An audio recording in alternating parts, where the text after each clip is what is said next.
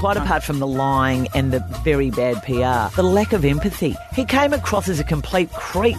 On to my challenge. Yes, the journal. In the moving house, I've lost my journal. Oh, well, it's a disaster. It's really important to make the point that no other European has ever been immersed in an Indigenous culture for as long or as deeply as William Buckley was, 32 years. When Olivia Colman first emerged, Mum said the pearls are all wrong. She never had 3 strands like that. They were 3 in a row. Sydney is a much more superficial town. I didn't say that, Sydney listeners. I did not say that. Our guest from Sydney said that. It's mutton dressed up as lamb, but it doesn't exactly look like lamb anymore either, Sydney. Food porn is one that really upsets me. Sport porn. People use the word porn now to describe anything that's sort of hedonistic, over the top. Porn is porn. It's not something you associate with meals, parents or sport. Don't Shoot the Messenger podcast with Caroline Wilson and Corey Perkin. Hello everyone and welcome to episode 109 of Don't Shoot the Messenger. I am Corey Perkin and I'm here with my good friend and fellow poddy, Caroline Wilson. Hello. Hi, Corey. How are you going? Great to be here on this beautiful spring day. It is, hooray, finally in Melbourne. It is a beautiful day and we have a very special guest joining us today, Caro. An old friend, Corey. Old, in which sense of the word? Well, old in terms of he's an old friend. He's actually younger than us, but he's an old friend of both of us. He always looking a hell of a lot older than both of you, let me tell you. I was going to say, you always looked older than us, Gary Linnell. I have always looked old, haven't I? We have been joined by an old colleague of ours from The Age, Gary Linnell, who is an author of several books, a journalist of extraordinary high distinction. He has, among other things, worked for Channel 9. He has been editorial director of Fairfax. He was the one who hired Caro to become football writer for The Age. Sorry, chief football writer of The Age when you were sports editor of The Age. Gary, that was your fine appointment. And then long time ago. Yeah, and then he left before I took over the job. Never forgiven me for that. I had to get out of there. When I first met Caro, I didn't say a word to her for 6 months because I didn't want to interrupt her.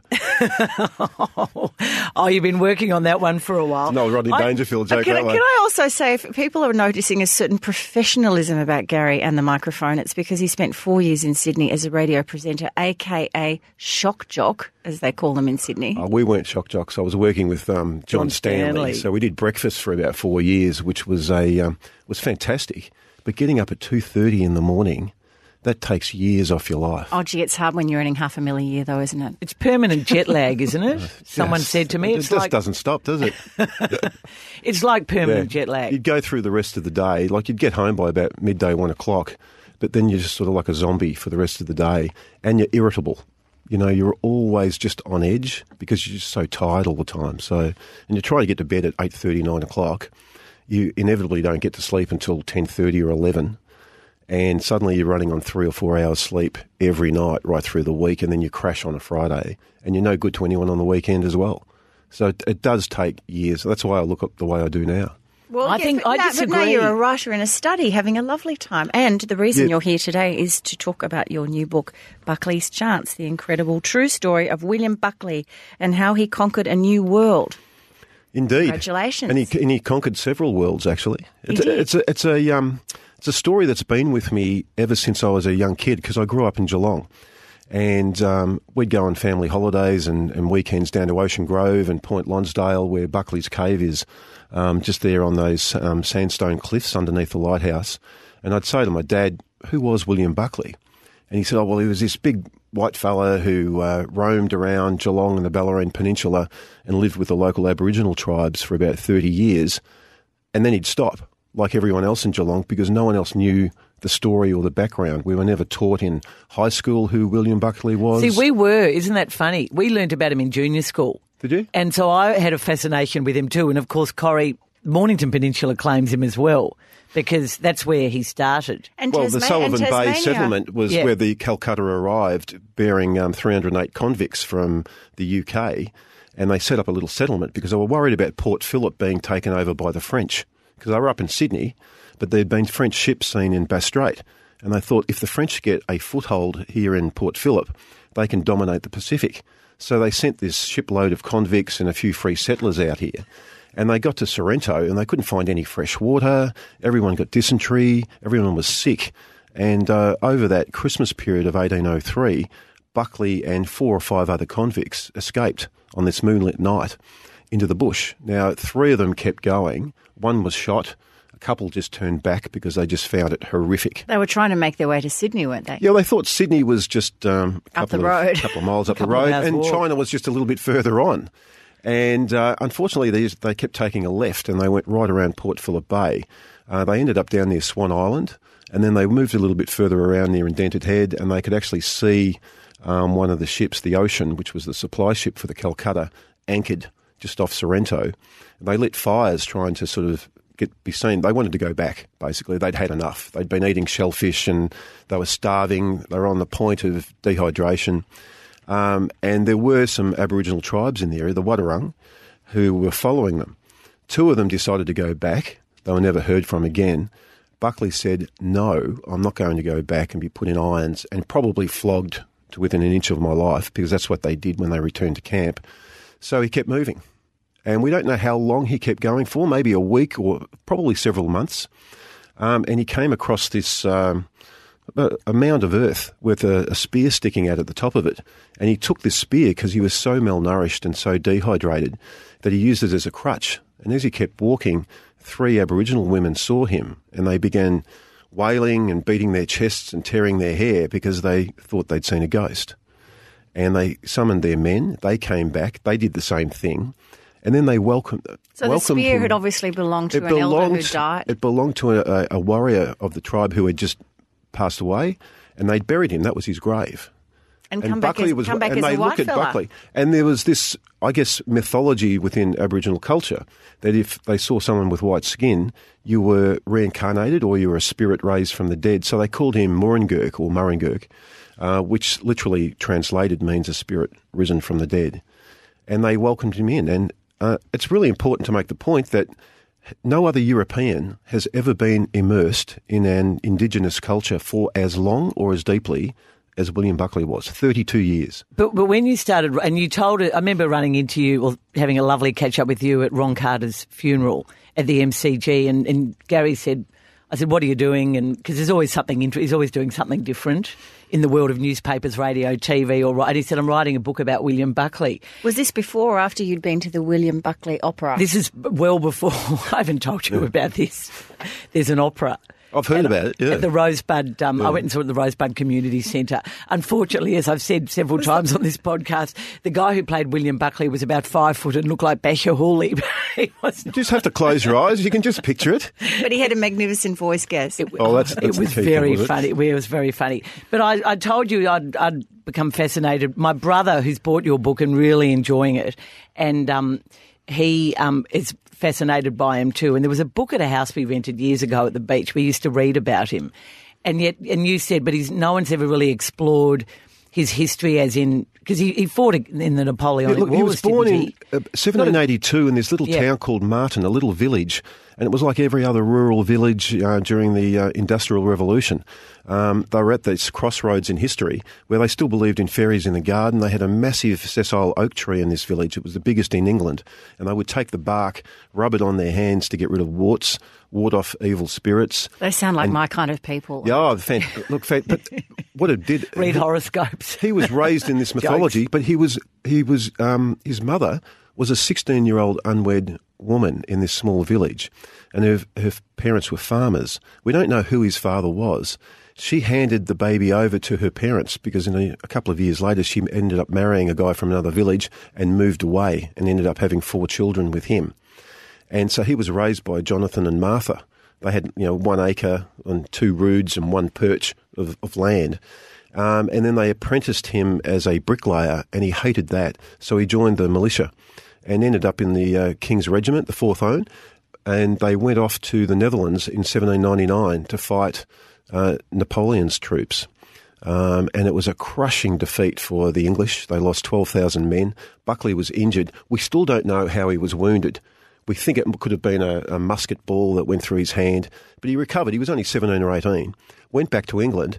And then the next you hear about him is in 1802 in the Sussex Advertiser, page 4, there's a little paragraph there and it says, 2 men of the regiment, William Buckley and William Marmon, were charged with stealing 2 small pieces of Irish cloth. But you suggest that they didn't.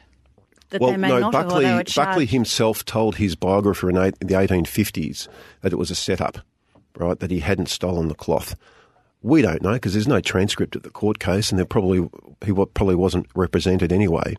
He was sentenced to hang, and then they commuted that to transportation for life. God, it's a rough sentence, isn't it? Oh, well, no, hang on a minute. There were over 200 crimes. A lot of it went on. 200 crimes on the statute books in England at that time carried the death penalty. But what I was perplexed about reading your book is it's a roll of cloth. What would William Buckley, a young man in his 19 or 20 whenever he was, what would he want with a roll of cloth? Well, he says it was a setup because a woman, the wife of another soldier, asked him to carry it across the yard, and that's where he was arrested carrying it.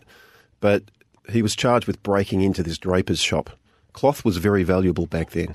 You know, they were at war with France, they were at war with Italy, the big textile manufacturers. So he could on-sell it and make a buck. Yeah, there was a lot of money in cloth. I mean, an outfit with really good Irish cloth or French cloth, that would cost a year's wages. Because so when you told me about this, and I said, well, what possibly more is there to know about William Buckley? So the thing with it must have been very hard to research. I mean, there must have been so many dead ends. But what did you find out that we don't already know? The more interesting aspects, look, I think his time has come, William Buckley, 200 years on, because there's this renewed, I think, interest and enthusiasm in Indigenous culture here. We see it through Dark Emu with Bruce Pascoe's book. And Jock Sarong's Preservation. Yeah, and I was having a look at some of the top-selling books the other day in non-fiction. Half of them have got an Indigenous theme running through them. So there is a wave of interest in that. But I was fascinated by what happened to Buckley when he re-emerged after his 30 years with the Wadawurrung and encountered John Batman and John Pascoe Faulkner, a sociopath, and the other one was an Aboriginal murderer, thief. I mean, shocking people. These are the people who were celebrated as the co-founders of Melbourne for more than a century until we started wisening up to them. And yet you fell in love with the 19th century. Well, you know what I loved about it is that I fell in love with the 19th century, but I fell in love with that period because he came back to a world full of backstabbers, massive egos, people with ruthless ambition, and it reminded me of my time at Channel 9. But it was also a stark contrast to the harmonious, rather friendly environment and certainly community-driven for 30 years, organisation of the Indigenous cultures. Yeah. And for 30 years, Buckley had this fantastic life because he wasn't engaged in the tribal warfare that was going on, would occasionally erupt. So he wasn't allowed to fight in those ones because he was seen as this spirit. But he was certainly seen as a man of respect, a Nirringata or an Wheat at one stage. At what point did children too, didn't he? Well, yeah. What point did they realise he wasn't a ghost? There's a very fascinating line. It's one line in one of the journals where around Port Phillip settlement in about the 1840s, and this is after Buckley has departed what is now Melbourne for Van Diemen's Land. But they say there is a striking, beautiful-looking, lighter-skinned Aboriginal girl seen in one of the camps, and she is always pointed out as one of Buckley's daughters. And that's all we know. So at some point they've realised he's not a ghost. There is no doubt that he's a real man. There was a baby, there was a child in the opera. Yeah, there's no doubt that his DNA... that reliable source. His DNA, though, is probably out there somewhere. Wow. And at the moment, we've had a few approaches to make a movie out based on the book. And you've got to do it. Well, I was talking to one of the producers the other day and I said, we need a love interest, don't we? Because it's a movie, okay? So it'll be based on the book, but you can actually take it a little bit more and imagine a little bit more.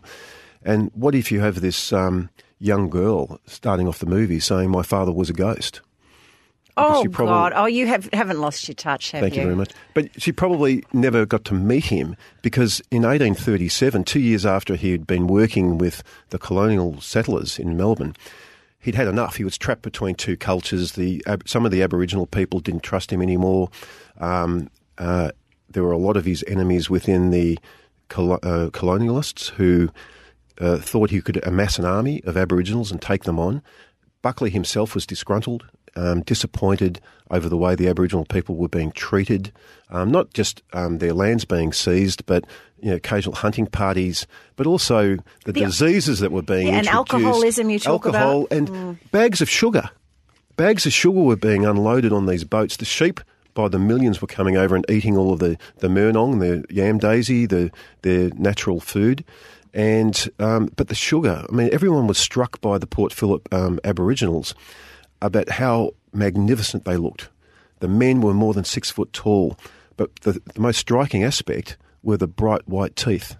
They couldn't get over the fact that they had white teeth, because most of these settlers and people from Van Diemen's Land barely had a tooth in their head, and they were yellowed and blackened because of the sugar and the rum and whatever they ate. And once they unloaded the sugar, they brought in the venereal diseases, they brought in the contagious diseases.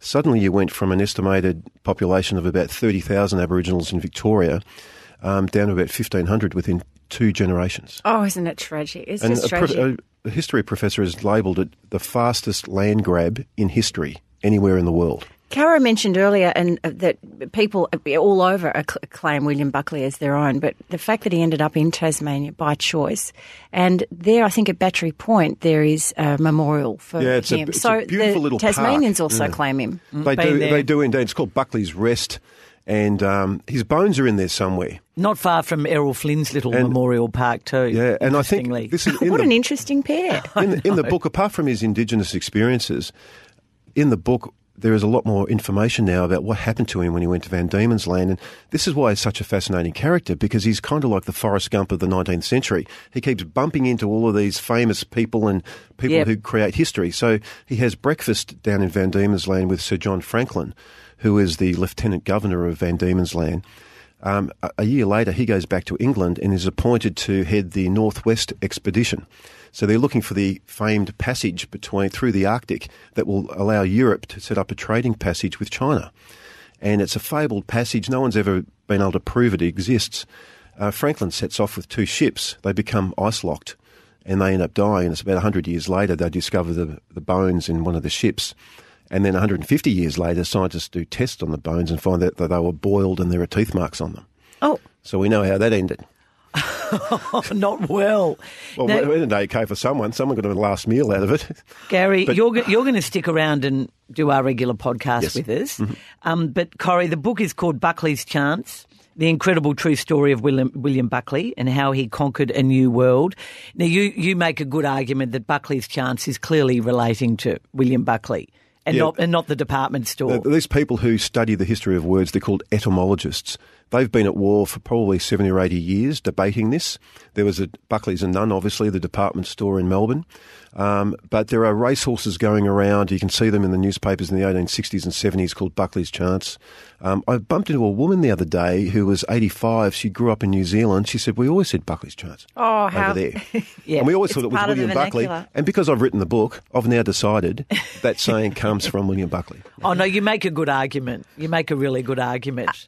Gary, we hope that you're in Melbourne in a couple of weeks because we would love you to come to our Christmas show if you would. Love to be there. Come and visit.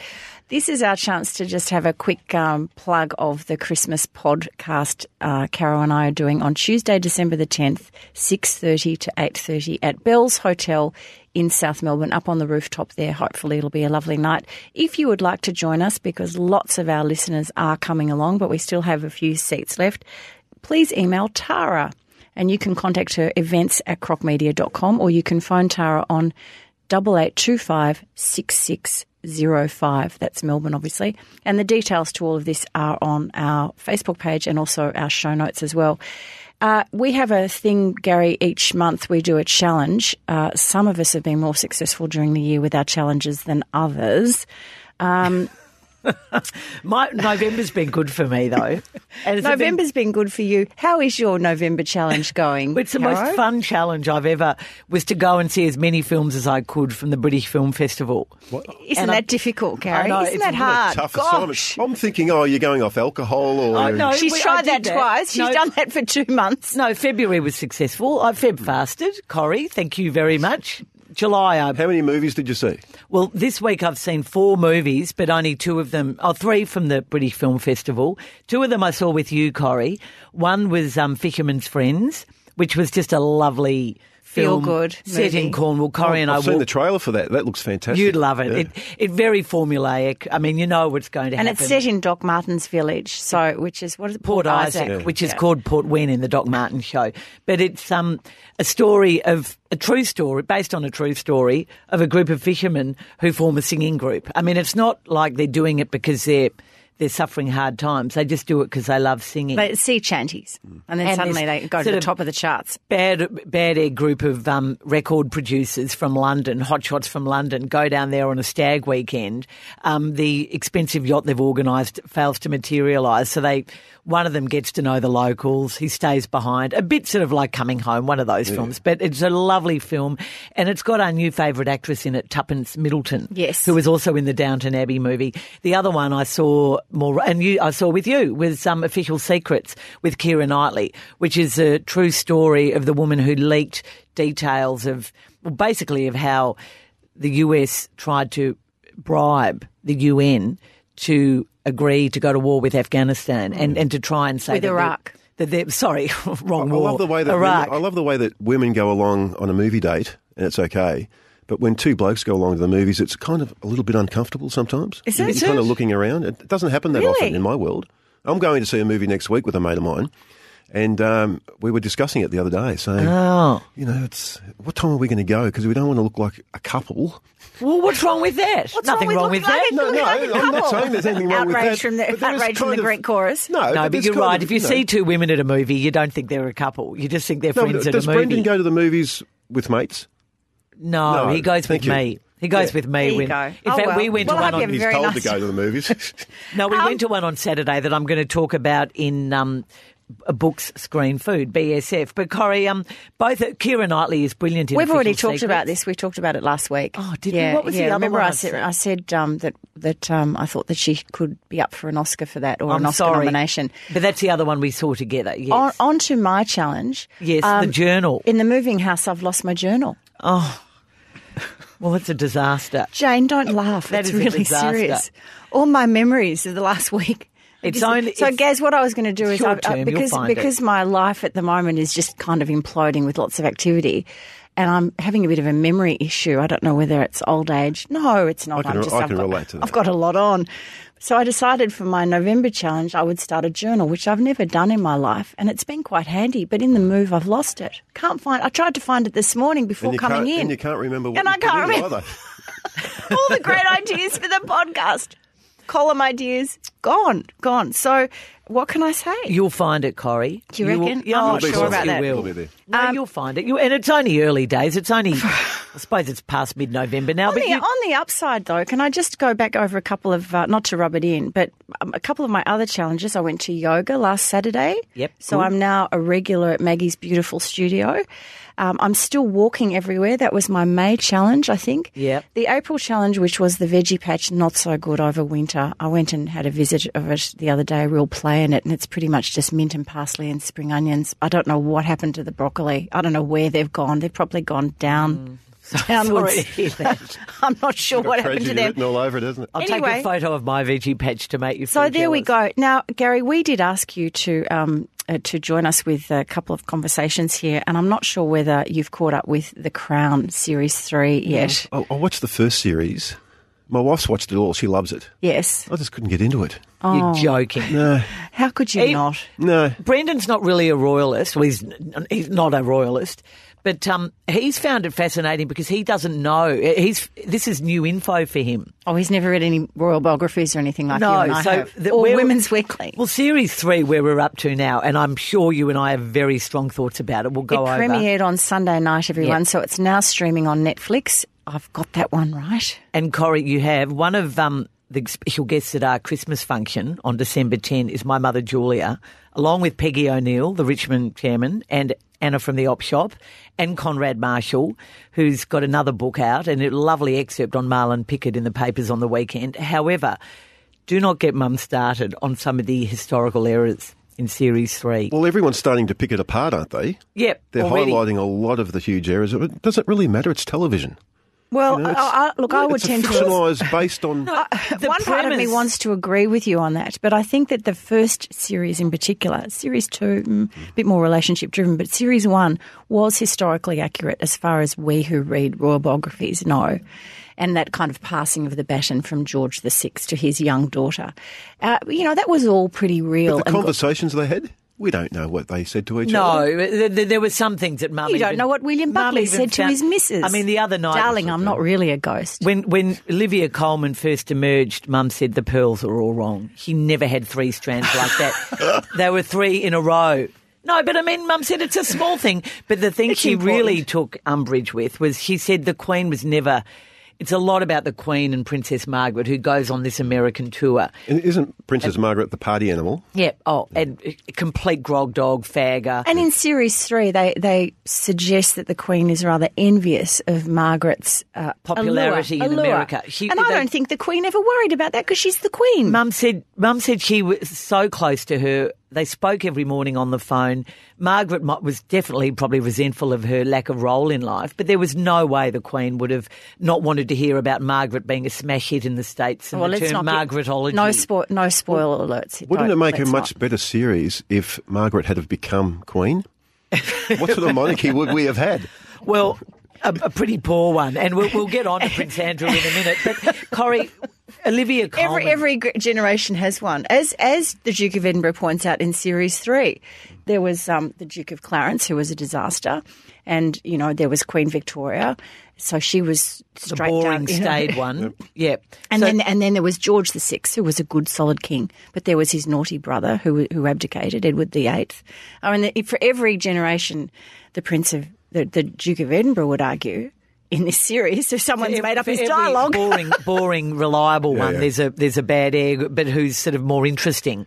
But Corrie, Olivia Colman, now we love her. She's become the new actress of our time. She's in everything. In fact, she was on Who the Hell Am I, or whatever that show is on SBS last night as well, tracing her roots in India. But you text me during the show. Yeah, I wasn't sure. So poor casting, isn't it? Well, I feel one of Olivia Colman's great attributes is her timing, and there is a comedic undertone often to her work, or a wit and an intelligence. I'm not sure one would call the Queen witty, and you get this feeling that there's this sort of this black humour with the Queen, and I'm not sure that really is there. I think the Queen herself is probably pretty one-dimensional, and Olivia Colman's face, she often gets that furrowed brow, and it seems like the Queen is worrying so much about all of these things that are happening in the 1960s. I can't imagine that this is actually what happened. And her appearance is wrong to me. It's wrong. The Queen was an attractive woman in the 60s, and the whole premise is that she's losing her looks and starting to look old, and there's a stamp that comes out and she's a bit sad about her profile. I don't think it's accurate at all. I think the Queen Mother is completely wrong. I love Helena Bonham Carter, but not happy with her as Margaret. Oh, I don't mind her as Margaret. Oh, well, it's just too ditzy for me. Yeah, maybe that's right. That's right. And I'll tell you, I'm going to have to watch it. Oh, yeah. I'm going to have to put aside Crazy Ex-Girlfriend, which is my Netflix indulgence. Stop it. And Atypical. I've just there's done a show. Fleabag. Have you done Fleabag No, yet? not yet. Oh, that is Write it brilliant. down. So, Gaz, if you were the media advisor to Prince Andrew, who apparently left the firm a few weeks ago when they heard that this I would have done the same. This interview was coming I'm up. getting out of here before this car crash takes place. What would you be telling a post-car crash interview, which we saw on the weekend? What would you be suggesting the next steps should be for Prince Andrew and the royal I family? honestly don't know what the next step is after that interview, because why would you do it in the first place? You've said you have nothing to hide, so why go on air and look so uncomfortable and awkward saying it? And all the evidence of telling fibs, because Did there you were all believe that it? classic Did you believe him, blinking. Corrie? I don't believe a Do you word believe of it. him? No. No, I didn't. And why did they let him do it in the palace? Oh, and then why did he take the reporter on a tour of Buckingham Palace? What a showy offy thing. It's bizarre. But There's apart from the lying and the very bad PR, the lack of empathy.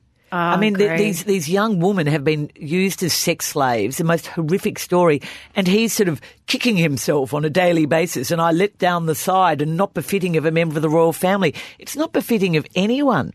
He came across as a complete creep. And the whole sweating thing, interestingly, overnight there were some images posted from a Saint-Tropez party he attended, I think it was in 2007 or 2008, and he's dancing in an alluring way with a young woman. Surprise, surprise, yet again. And there are sweat bands all over his shirt. I mean, the man hasn't lost his sweat facility as a result of the Falklands War. It's an astonishing story, isn't it? It's an astonishing story. It's an astonishing story. I think he is indicative. That's why I can't get into The Crown that much, because I just find that whole family, the bloodlines, the little bubble that they live in, so alien, and so I find it so uninteresting. But Gary, the reason you would find it interesting is because the Queen holds it together, and she is clearly, for all Has she held it together? She lost me over the Diana's death. Yeah, well, that's true, but throughout, and I'm sure we'll come to that in the next series. But she is overall, I think, not a bad person, and I think that she's the reason we watch it, because we actually do believe to some degree in her. I mean, I don't know about you, I do, and the way she was thrust into power and the way it all happened, and it was very sad and tough. And she's been a major player in so many of the political history of Britain and in the 20th century, and also the people that she's known. I mean, that's what we forget. You'd love all that. I mean, there's LBJ in this one, and it's fascinating. His thoughts about Kennedy. Just before the Profumo affair in Series 2 is really interesting. I mean, there's a lot of historic stuff that you would love. Just before we move on from the royal family, I just wanted to mention in relation to Prince Andrew, what happens over the next few months and couple of years will be really interesting, because you remember, Caro, last year on the podcast I reviewed Rebel Prince by Tom Bower, which is a new sort of hard-hitting biography of Prince Charles. And it tracks very much the campaign of Charles and Camilla to reinvent him post-Diana and how they've worked so hard. And part of this has been from about their marriage, which was, 2006 or something, onward, they have tried to isolate themselves as the head of the monarchy and flick the minor royals, including Andrew, who Tom Bower suggests has never had an all that comfortable relationship, Andrew and Charles. So I think this is another example of where Charles may actually just cut a few more ties. Well, as Mum said after she saw it, I hope he never gets invited to Highgrove again, particularly after Charles becomes king. And the other fault of Prince Andrew, he is clearly he's thick. He is so dumb.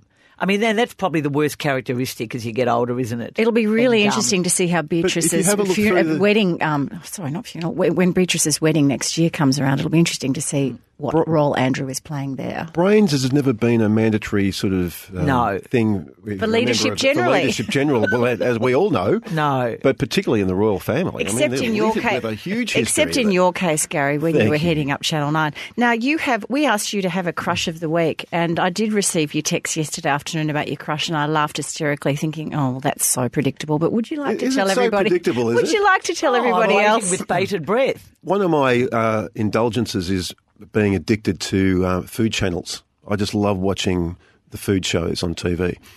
And I was flicking over the other night, and there she was again. Don't say it, Nigella. guess. One of those midnight... You are so predictable. One of those... I don't care. It's been this Was flirtation... she in the fridge in a silk robe licking her fingers? Yes. And there she was, she'd a little chocolate pud or whatever it was, and she dipped it in and she was licking it off. Oh, Can you not do the hand movements? It's really off-putting. And the fridge light went off, and I just sat there and, wonderful. So is she your love crush or your cooking crush? Both, I think. And she comes in and out of my life all the time. Like, I go away 2 or 3 years, I don't even see her on TV, and then suddenly she's there again. And she's she may have aged, or they might be old replays from 15 years ago when she was going through... And she's better when she's not on a diet, don't you reckon? Oh, yes. When she loses weight, she's not so... Either way, Carol, I've got to say, she's fantastic. Well, I'm pretty happy. There is just something incredibly alluring about that woman. She is a great performer on television. I will give you that. But there's something else. There's the voice. There's there's All right, magnetism. okay. There's I could get going. Yeah, if you like. men who are listening to this are just going nuts now. The salmon and prawn curry with pumpkin is pretty nice too. Okay, on to BSF. Thank you for your crush. Thank you, Nigella, for being the highlight of Gary's year. And you also have a book. Gosh, we're really putting it on you today. Yeah, I'm finishing one book at the moment. It's 40 years old, and it won the Pulitzer Prize in 1985, Lonesome Dove by Larry McMurtry. He's love a Larry great writer. McMurtry. He wrote the screenplay for Brokeback Mountain and won the Academy Award And he for wrote that. Terms of Endearment. And The Last Picture Show. Yes, of course. I forgot about that. I thought Annie Prieur wrote her own screenplay for Brokeback No, Mountain. he ended up polishing it. That's how it all happens in Hollywood. And what a marvellous book. 880 pages, and it's pretty dense, but it's just so beautifully written. And sometimes when you're reading a great novel, it's not what they put in, it's what they leave out, okay? And there's this jarring thing. I just came across it last night. One of the key characters, Gus McRae, page 500, he suddenly says he's got this mane of silver hair. And I said, hang on a minute, I've imagined him with dark hair for the previous 499 pages. And it's one of those telling moments where you just drop little bits of information right through a long book and bring these characters to life. But it's such a superb, for those who haven't read it, get out and have a read of it. It's two old Texas Rangers in about 1863 taking a cattle herd off to Montana. Now, that sounds pretty boring and like a stereotypical sort of Western. I don't mind an But outback it's story. an allegoric tale, this coming of age. It's just got wonderful characters. The other book that I've just finished is by Joe Abercrombie called A Little Hatred. And this is the Game of Thrones for adults. I mean, I love fantasy and science fiction. This is just a marvellous, I've always been, I used to write science fiction stories when I was about 7 years old in a little exercise book. Think of the money you could make if you ditched William Buckley for I know, great sci-fi. I know. I've got a novel that I've started, which is along those lines, but this is a great book. Great characters, beautiful writing, great pacing, and it'll probably be turned into a TV series, A Little Hatred. A Little Hatred. And what was Larry McMurtry's called? The Dove. Lonesome Dove. Lonesome Dove. Which Beautiful they made an amazing mini-series out of it, yeah. There were 4 books in the series in the end, and they made mini-series out of all of them. They all won Academy Awards. Caro, on to food. Thank you, Gary. That's enough now. It's actually onto screen. Don't mention Nigella, please. It's actually onto screen. You're the recipe screen. girl I'm today. doing food. That's right, I'm too. A good choice is a film with a title like Ford versus Ferrari. You could go with your friend, your new friend, to this. Ford v Ferrari. Well, I'm here to tell you it's a good film. I had a bit of text conversation with our friend Mike Sheehan, who I do a lot of movies with, last night, and he felt we agreed about the negatives in the film. Some bits are overblown, like a certain thing happens at the start of the Le Mans, is that how you pronounce it? Le Mans. Le Mans in 1966, which the film is based around. But Corrie, like every film you and I seem to have seen over the last few months, it's based on a true story. This always happens, and at the end they show pictures of the real people, which is really interesting. And They did that with Fisherman's Friends, didn't they? They did, and they did with Official Secrets, and they did with Military Wives, another British film festival film I saw. But this one, Matt Damon is really good as Carroll Shelby, who is a celebrity car racing driver who, for medical reasons, has to stop racing and becomes a big-name car dealer and designs the Mustang for Ford, among others, and Ken Miles, who is played by, he's such a brilliant actor, Christian Bale. The great Batman. Yeah. The only real Batman. Batman. He was the best Oh, Batman. and he was a brilliant Dick Cheney. I mean, that performance was just, have you seen Vice? Yep. He's brilliant in that. He overacts in this. He plays a journeyman car racing driver, a war hero who he wasn't in he was in the Air Force. Anyway, he's a Brit living in America. He's a great mate of Carroll Shelby. Together, they help Henry Ford II, who's brilliantly played by Tracy Letts, take on Ferrari.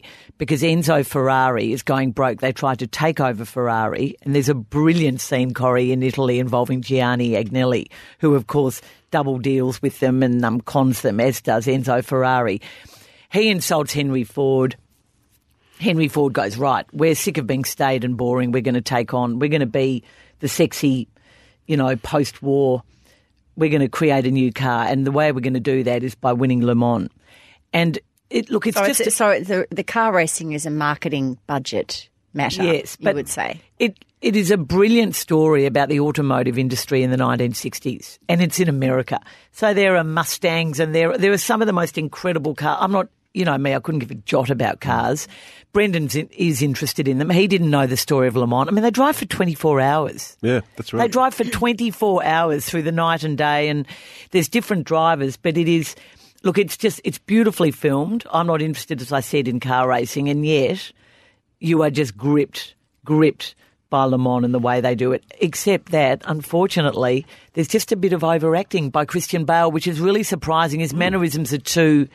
And yet, you know, there's some real moments of pathos, and you get a bit upset, you know, a few tears at the end. So would you call it a boys' film? Well, I really enjoyed it. No, but it is a bloke's film, I guess. But it's not all about just the car and it's about the relationships. No, it's a very, very, very good film. When are they going to do the Aussie version of that? Ford v Holden? No.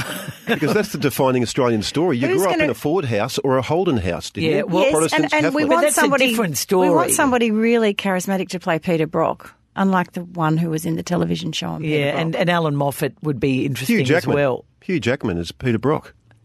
The singing. Yeah, you could have a musical. Racing car driver. But the whole point of this is that your mind's on fire today. Ferrari's you're imaginative small and best. sexy and adventurous. I mean, they're not like for like. They're completely different. And the marketing guys and the people in the background, the early days of marketing and PR are just fascinating, and what they try and make them do. No, it's an enjoyable film. Okay. Corrie, you have a recipe. I do. I did not cook this, Caro, on the weekend. Our friend, who actually we often call our slave, well, she was a slave for me on Saturday because she helped me cook, our friend Jo. Oh, you hosted a dunch. I had a dunch. Corrie's invented a dunch. What's that? What do you think it is?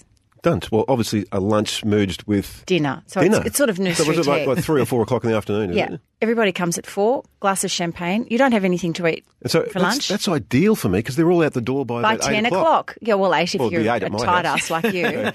You know, 10 o'clock, it's great, and you're all in bed. But particularly for summer, when people want to go swimming or down the beach or play golf or whatever they might do, go for long walks or whatever, you have a light breakfast, and then at 4 o'clock you're ready to rock and roll. Glass of champagne. Who doesn't love a glass of champagne at 4 o'clock in the afternoon, or a Forget beer? flogging my book here. This is the best thing I'm going to take away from this podcast. No, it's today. copyright. Dunch. There's copyright. Well, you don't have okay? to have a light breakfast. You I can don't actually want have you to- brunch. You I can have don't- a big... Yeah, you can have a big I breakfast. hate having Yeah. dinners, right? I hate having dinners Me over. too. Dinner because parties are too people exhausting. don't know how to say goodbye. No, I know. So it's I left get so to me. tired. Left to me at about 11:30, To kick 12. them out. I go, okay, it's been great. Thank you very much. No, I they do. think you're And they really think I'm rude. rude.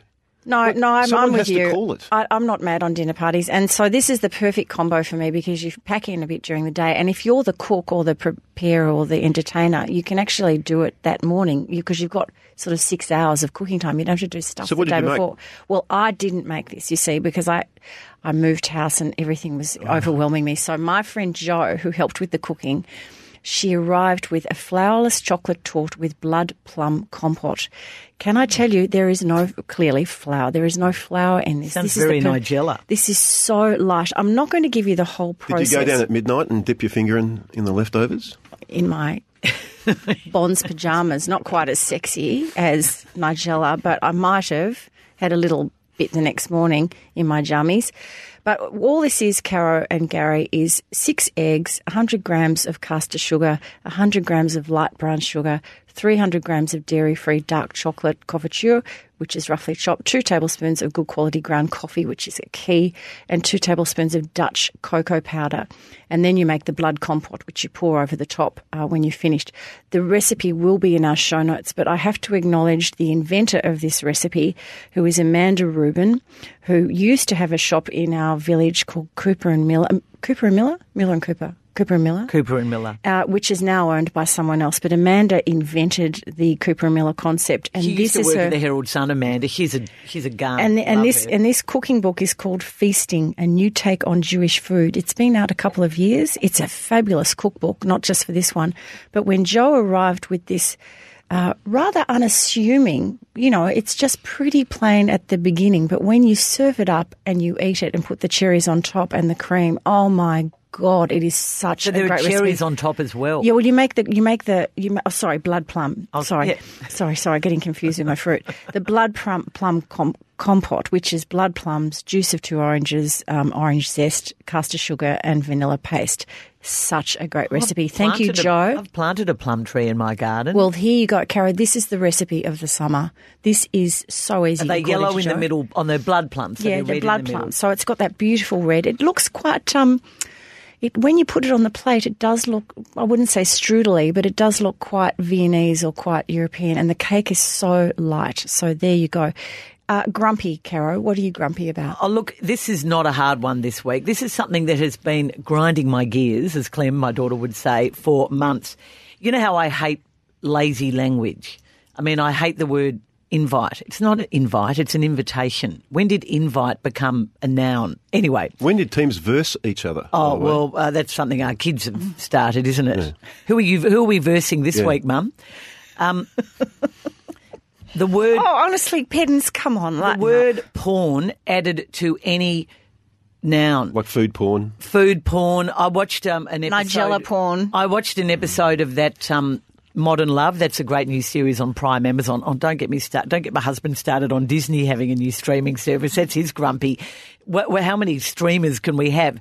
But she did it. There was an episode about she was looking for a father figure, and this guy she met at work was dad porn.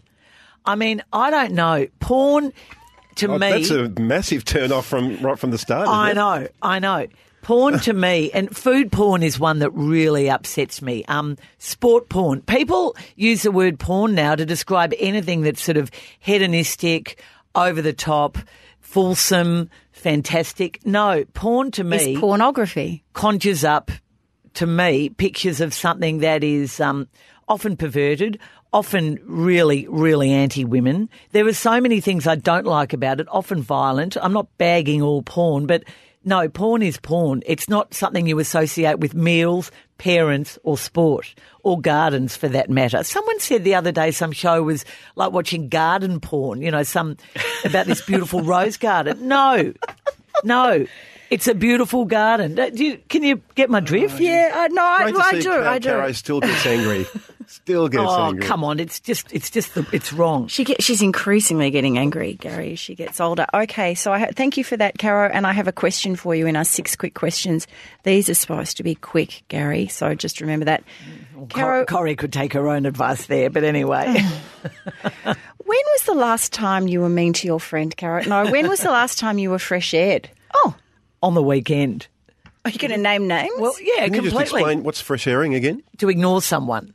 When you go, they fresh aired me at a party or something. Oh, so just see you have eye contact, and then they look away. Yeah. Is fresh aired another version of crucifying the English language, Caroline?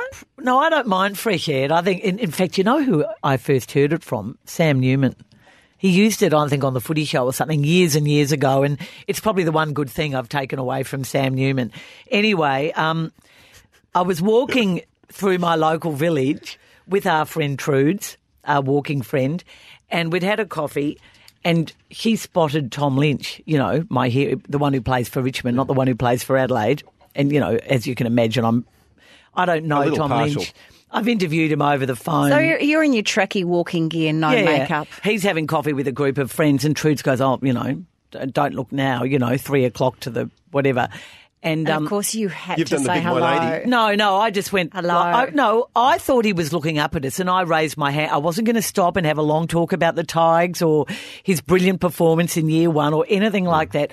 I just raised my hand, maybe he gave didn't me nothing. Maybe he didn't recognise you. That's what I'm hoping. I'm hoping I look so feral, and I did have sunglasses on. Tom Lynch, could you phone in and tell us whether you recognised a rather middle-aged woman in a tracksuit pants? I said to Trudy, I don't know whether he saw me or not. And Trudy was too nice to say anything. Did you feel humiliated or embarrassed? I was a little bit sorry that he hadn't waved back. It would have been nice. Gary, what's it like having your face on a Sydney billboard? Bizarre. As you and John Stanley did. In fact, I saw you on the back of a bus once. Yeah, we're on the back of buses. They had an advertising slogan for our program, and it was called Good Heads for Radio, which was a very clever line because we're both bald and, not exactly Brad Pitt's. That's mean. Well, it you're was, but quite I laughed. good looking. No, I'm they quite didn't mind. self-effacing. They're both We loved it. self-effacing. They didn't mind. And it. I think it was the quirkiness of the campaign. And suddenly you've got a lot of people coming up to you in supermarkets. I'd go down to the local supermarket and they come up and say, "Are you the guy on, it was then 2UE?" And I said, yeah. And I said, "Oh, we love your show. We love listening to you." But people suddenly began recognising you. And I've always been just a journo behind the scenes, an anonymous just a byline celebrity somewhere. Yeah, and I'm very private as well. And I was really uncomfortable with that for a while because you go out in public and, Maria, my wife, would just roll her eyes occasionally whenever I'm stuck in a supermarket aisle It's like with someone. it's like being friends with Caroline Wilson. It is. You start talking to her and all of a sudden someone else grabs her and takes her She's away. got used to it though. She's learned how to cope with fame. I was going to make a general observation about that. In Melbourne, I mean, certainly FM radio stars are on billboards, but the secret of places like 3AW and the ABC and even SEN is that they don't put their faces on billboards. Like in Sydney, they do. And so it's a completely different dynamic. And I reckon it's why Sydney I'm not speaking about you, but why Sydney broadcasters get paid a lot more money because they make them the stars, not the station. And it's just a very different environment. I mean, Melbourne radio compared to Sydney radio are two different worlds. And it's not just the volume or the hectoring that goes on, the aggressiveness. You can have a bit of aggressiveness in Melbourne radio, but I always love being back in Melbourne and listening to Melbourne radio and being among Melbourne people because it's just quieter. And there's a bit more gravitas, don't you think, with the discussion and debate? Absolutely. Sydney is a much more superficial town. I didn't say that, Sydney listeners. I did not say that. Our guest from Sydney said that. It's mutton dressed up as lamb, but it doesn't exactly look like lamb anymore either, Sydney. It's a pretty rough look. But Melbourne certainly does. I mean, I love coming in. I see my kids. We walk down the streets in Brunswick and, it's just so vibrant. And you go to Sydney and it's empty at night. It's a ghost town. My kids' friends just say dead. that. And so because everyone huddles in their own little tiny areas and they never travel because the traffic is too bad. Okay, we're loving this, but we have to move on because Caro and I could talk about Sydney, Melbourne forever. Caro, what is it about planes that brings out the worst in people, do you think? I think it's and it's usually celebrities, or they're the ones you hear about, or sports stars. Free alcohol. Free alcohol, a sense of entitlement, and the fact that people just get edgy, I think, about being in small spaces for a long time, even those who fly business class and first class. What's that guy?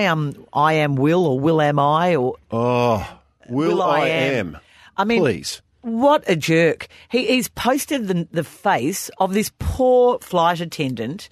He's named her. He's given all her social media details, accusing her of being racist.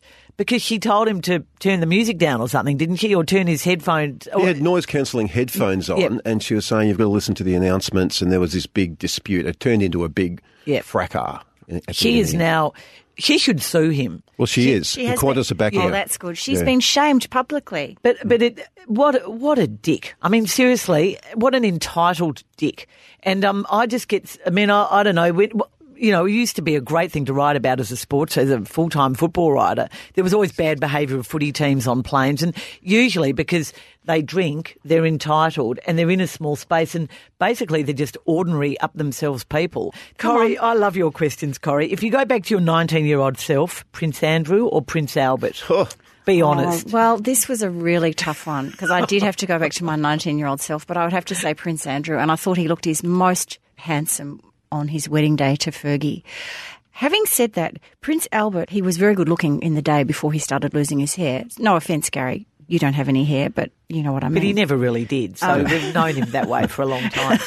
Luckily, he's so handsome. But he had a good mop of blonde hair, which I think is inherited from his mother, Princess Grace, and lots of lovely palaces in Monaco. That really appealed to me. But I think I have to say on paper, probably, and looks, Prince Andrew back in the day. Certainly not now.